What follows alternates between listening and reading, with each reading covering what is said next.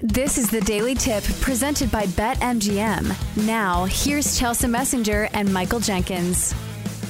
So let's hope that our handicapping is well worth it when we look at some of these MLB futures. So let's start in the American League as we look at Cy Young. Right now, Garrett Cole of the Yankees, your co-favorite, along with fellow AL Easter Shane McClanahan of the Tampa Bay Rays, Shohei Ohtani 7-1, Luis Castillo of the Mariners 11-1, and followed by Kevin Gausman at 12-1. Jenks, have you looked at this? Is there anybody that has caught your eye, at least for the price? I don't know here. I want to bet Shane McClanahan at 4-1 because I just love the way he's pitching right now. And it helps that he's playing on the best team in baseball. Now, I know that award doesn't always go to the best team in the sport or the player playing for the best team, but I certainly think it helps. I mean, the guy's undefeated this season. He's got a great lineup behind him, so he's always going to get great run support.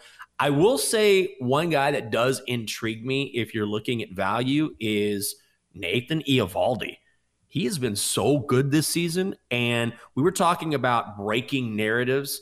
And for me, at least, in the past couple years, Nathan Eovaldi is a guy I haven't really trusted and hasn't really come home for me. But he has been a completely different guy for the Rangers. So at 16-1, he has been unbelievable, plays for a very good team.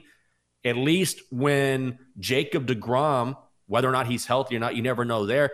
Eovaldi's become their ace. So at 16-1, I think there's a lot of value on him. I think from a value standpoint, you're absolutely right. And this is somebody who has the grit that has shown it in the postseason. He has had some huge games back when he played for the Red Sox in the World Series. I know that postseason does not have an effect on these awards, but still it is something that shows you that this is not a flash in the pan. This is a veteran pitcher. For me, I think there are a couple of guys that are worth a look here. I'm going to start with Joe Ryan of the Minnesota Twins. 7-1 this year, a 2.21 ERA, a younger guy that maybe doesn't get the headlines quite like Garrett Cole does, but still somebody who is still averaging over a strikeout per inning, because I think that's another factor that you have to look at is you need the sexy stat. And usually the sexy stat for pitchers is the strikeout. And I think that's why over in the National League, it's going to be hard for somebody to pry that award from Spencer Strider. But right now, leading the American League in strikeouts is Kevin Gausman. 81 strikeouts in just 63 innings of work. But his ERA isn't, fantabulous. It doesn't jump off the page at 3.14, but still somebody over the last few years has been very dependable, although he is just 2-3. Do you think win-loss record matters at all for Cy Young? I feel like it doesn't. It does. I kind of think it does. Yeah. At some point, and I don't necessarily think it's fair. We see this all the time, right? Guys who are great, but they don't get run support. And you're like, man, this guy's having a fantastic season. Why don't you guys score some freaking runs and help this guy out a little bit? But I do think when you're looking across the board, and certainly ERA, maybe strikeouts, ERA is clearly the primary thing there, but wins and losses do matter. You want your guy on the hill racking up wins, and it's not necessarily fair, but I do think it's absolutely a factor, particularly if it's close. All things being equal, if you have two guys who, like Garrett Cole and Shane McClanahan, let's say at the end of the season that they're right there, their metrics, their numbers are super, super even, but then Shane McClanahan has 3 more wins. That might be the tiebreaker. I think you're right in that regard, because I don't think it necessarily is the end-all, be-all. Like, nobody's looking at the win-loss record and like, well, this guy has the most wins. But you're right. I think it can be the tiebreaker. And to be clear, I'm not talking you off of Shane McClanahan or even Garrett Cole for that matter, because he's somebody with a track record of success. I just think at that price, it's a little short. So maybe we wait for Shane McClanahan to have a few bad starts, or same goes for Garrett Cole, just so you get a little bit more value because, reminder, it's the month of May. Let's go to the National League, where your favorite to win the Cy Young is Spencer Strider at a very short price of plus 225. Zach Gallen plus 250. Clayton Kershaw 12-1. Mitch Keller, my dude from Pittsburgh, 15-1 now after I think it was 25-1 just a few weeks ago. Justin Seals having a great season. He's 22-1.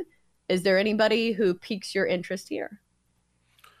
Man, I want to bet Spencer Strider.